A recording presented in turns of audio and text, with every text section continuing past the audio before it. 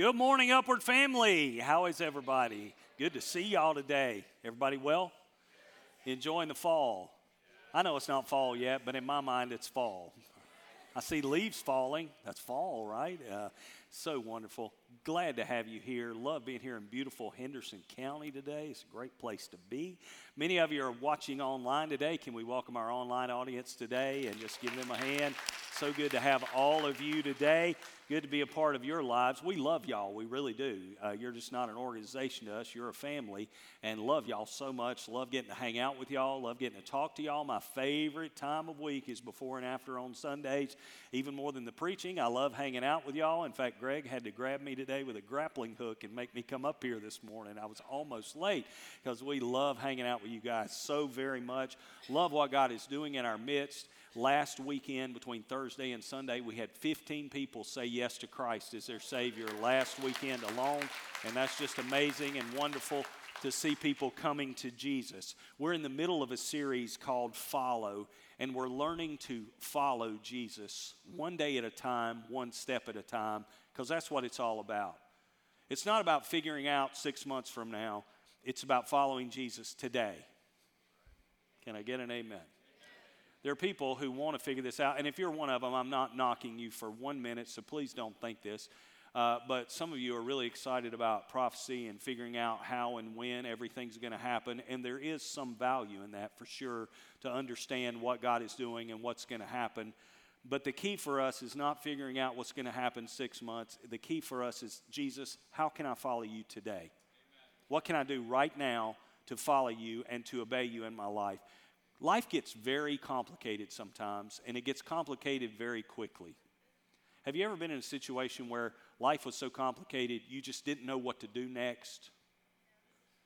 Have you ever been making decisions and think about, okay, I can do this and I'll make this people happy, but I'm going to make somebody else mad over here, and you're trying to juggle all that? It's like, I'm going to tick this person off. This person's going to love me. This person's going to hate me. And the problem is the decision you got to make next week does the opposite, right?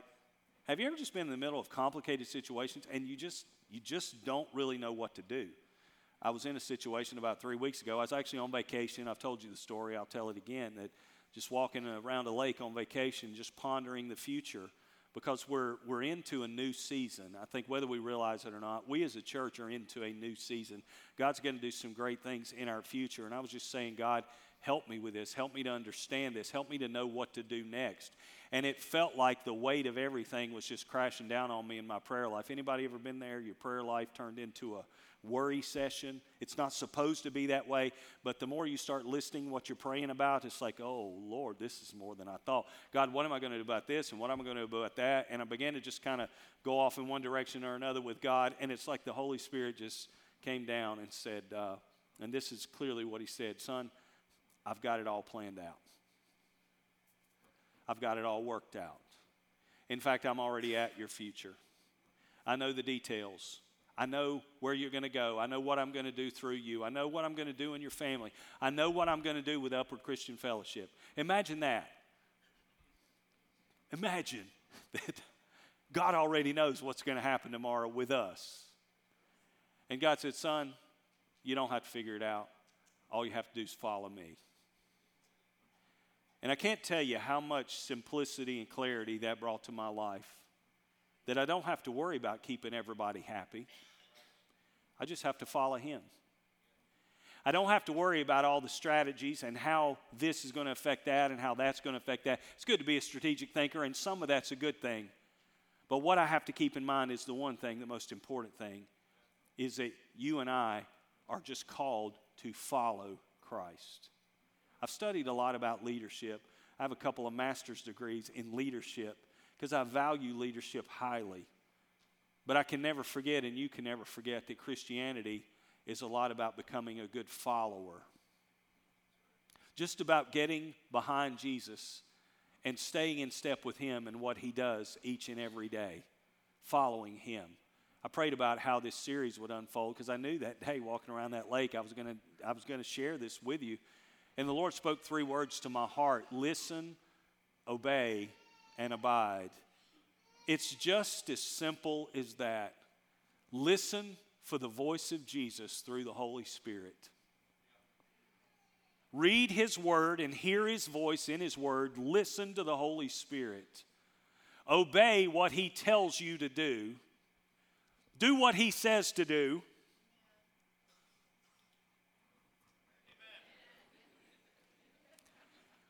Don't do what He says not to do.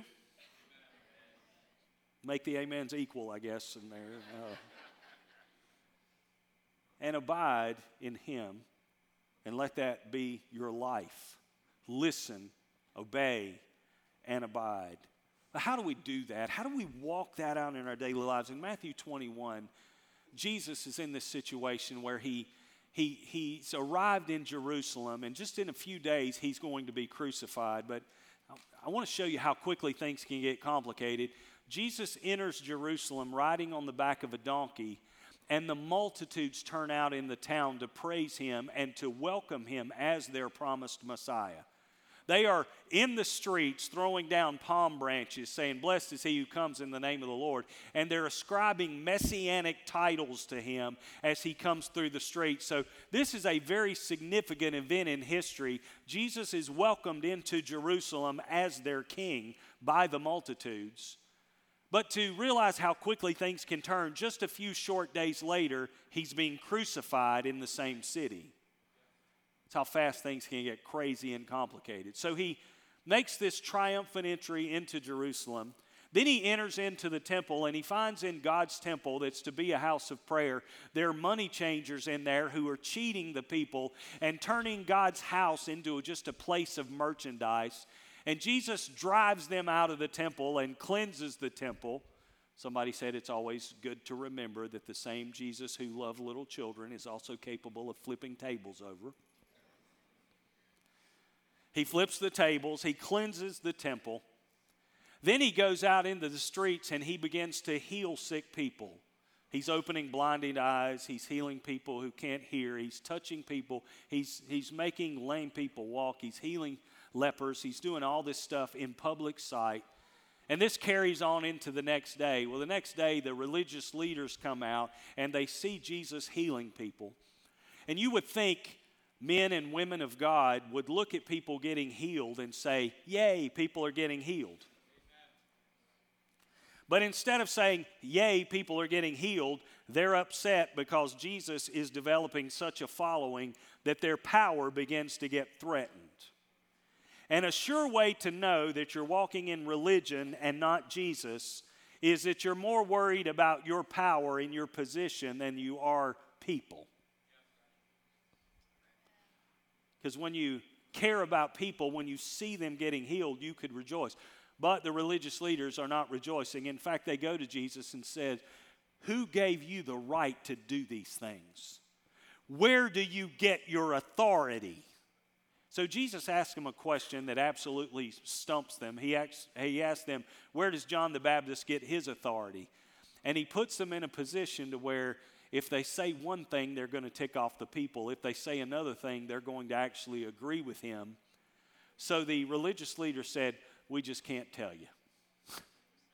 Jesus had a way of asking questions that they could not answer. Then Jesus follows with a story, and it's that story we're going to look at today in Matthew 28, beginning in verse 28. Listen to the story. Jesus said, "But what do you think about this? A man with 2 sons told the older boy, 'Son, go out and work in the vineyard today.' And the son answered, 'No, I won't go.'" Any of you ever had children like that? Don't grab them right now, but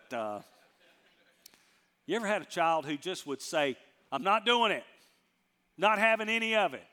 Jesus said, "Man goes in, wakes his son up." Apparently, it doesn't say that, but I imagine it that way. He's waking him up. "Son, get up, let's go out into the vineyard." The guy says, "No, not doing it, I'm not having it." But here's the good thing. It says, but later he changed his mind and went anyway. He changed his mind. That's what the Bible calls repentance. He said, "I ain't doing it." Sorry for the English teachers. "I'm not having it. I'm not getting up. I'm not working in the vineyard." But he changes his mind and does it anyway. Then the father goes to the other son. And he says, "You go. And he said, yes, sir, I will. This is the people pleaser. This is the one who always has a good attitude and a smile on his face and always says, yes, sir, Dad, I will go and do it. But the Bible says, but he didn't go. They said two different things, and they did two different things. Interesting story. Then Jesus asked this question, verse 31, which of the two obeyed his father? And they replied, the first. Absolutely true. Jesus is drawing a line for them between a person who says the right things but doesn't do the right things, and a person who initially says the wrong thing but repents and actually does the right thing. Jesus is pointing out to the Pharisees who they are in the story. And then he drops a truth bomb on them. Let me just tell you, Jesus was not afraid of cancel culture.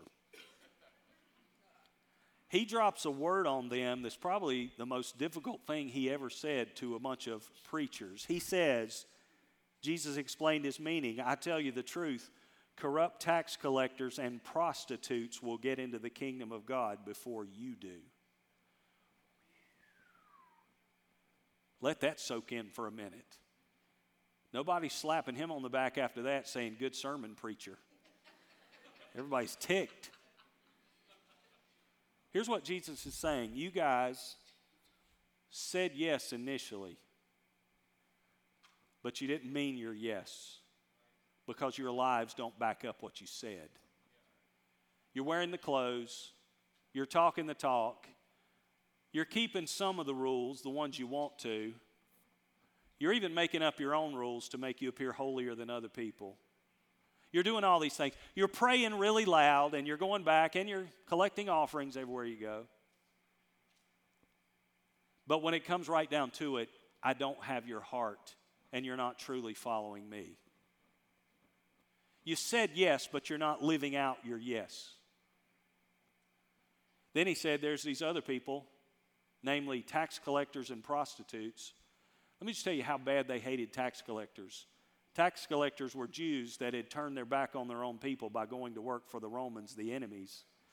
Not only did they do that, if that wasn't bad enough, they were collecting more than people actually owed, and they lived on, they stole much of it for themselves. They were getting very wealthy on the backs of their own people.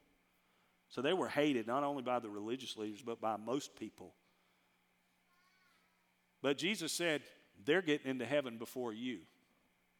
Then he mentions prostitutes, which was thought of as the lowest of the low.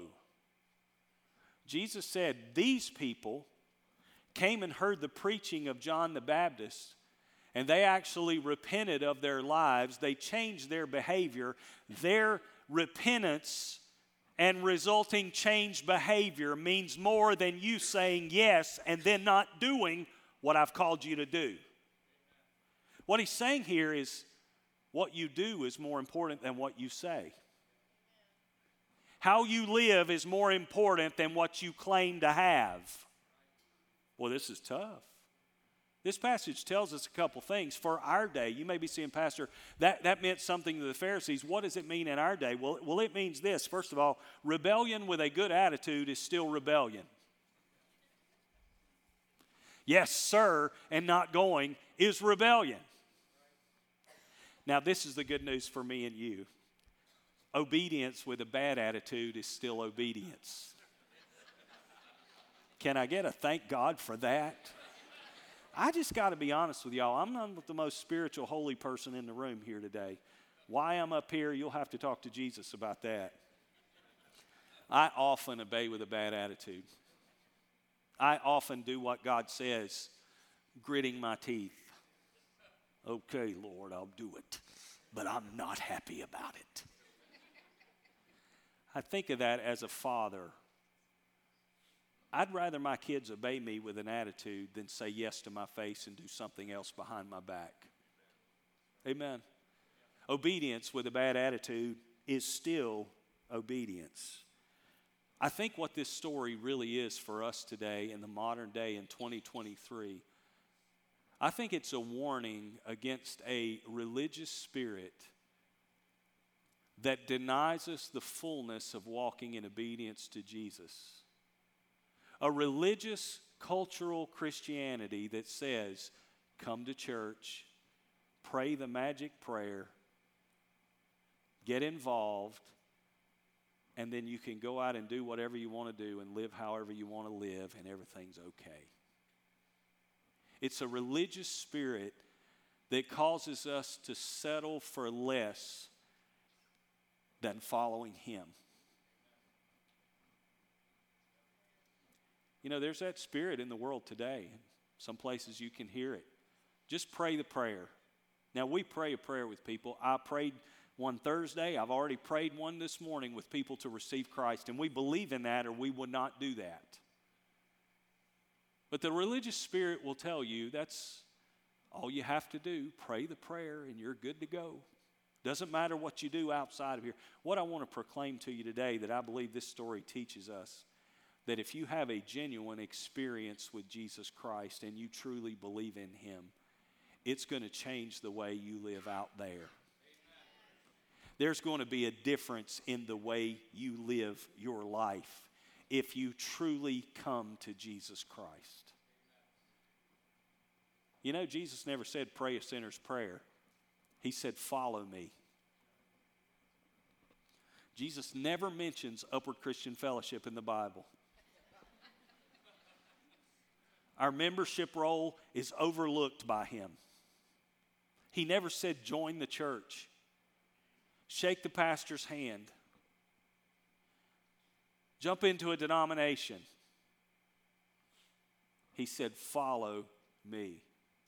And following Christ is not about just saying yes and then putting your life on autopilot. Following Jesus Christ is saying a yes and another yes and another yes and another yes. I've had to say yes to Jesus this week when I didn't want to.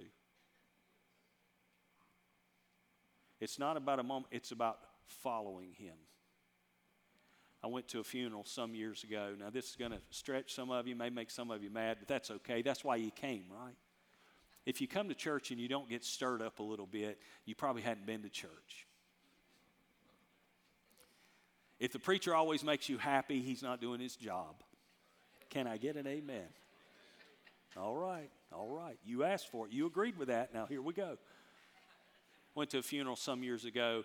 I pastored in community and in a small church, and everybody knew everybody kind of in the community. And a man died in the community that wasn't well thought of. He was known to kind of be a less than honest person.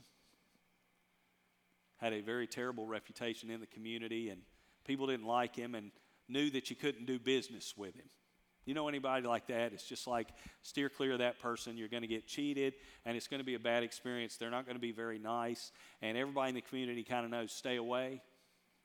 It's not that you don't love the person. You just don't want to do business with the person. You understand what I'm talking about? Well, that was this guy in the community, and he died, and I saw the obituary, and I knew some of the family, so I thought, I'm going to go to this funeral.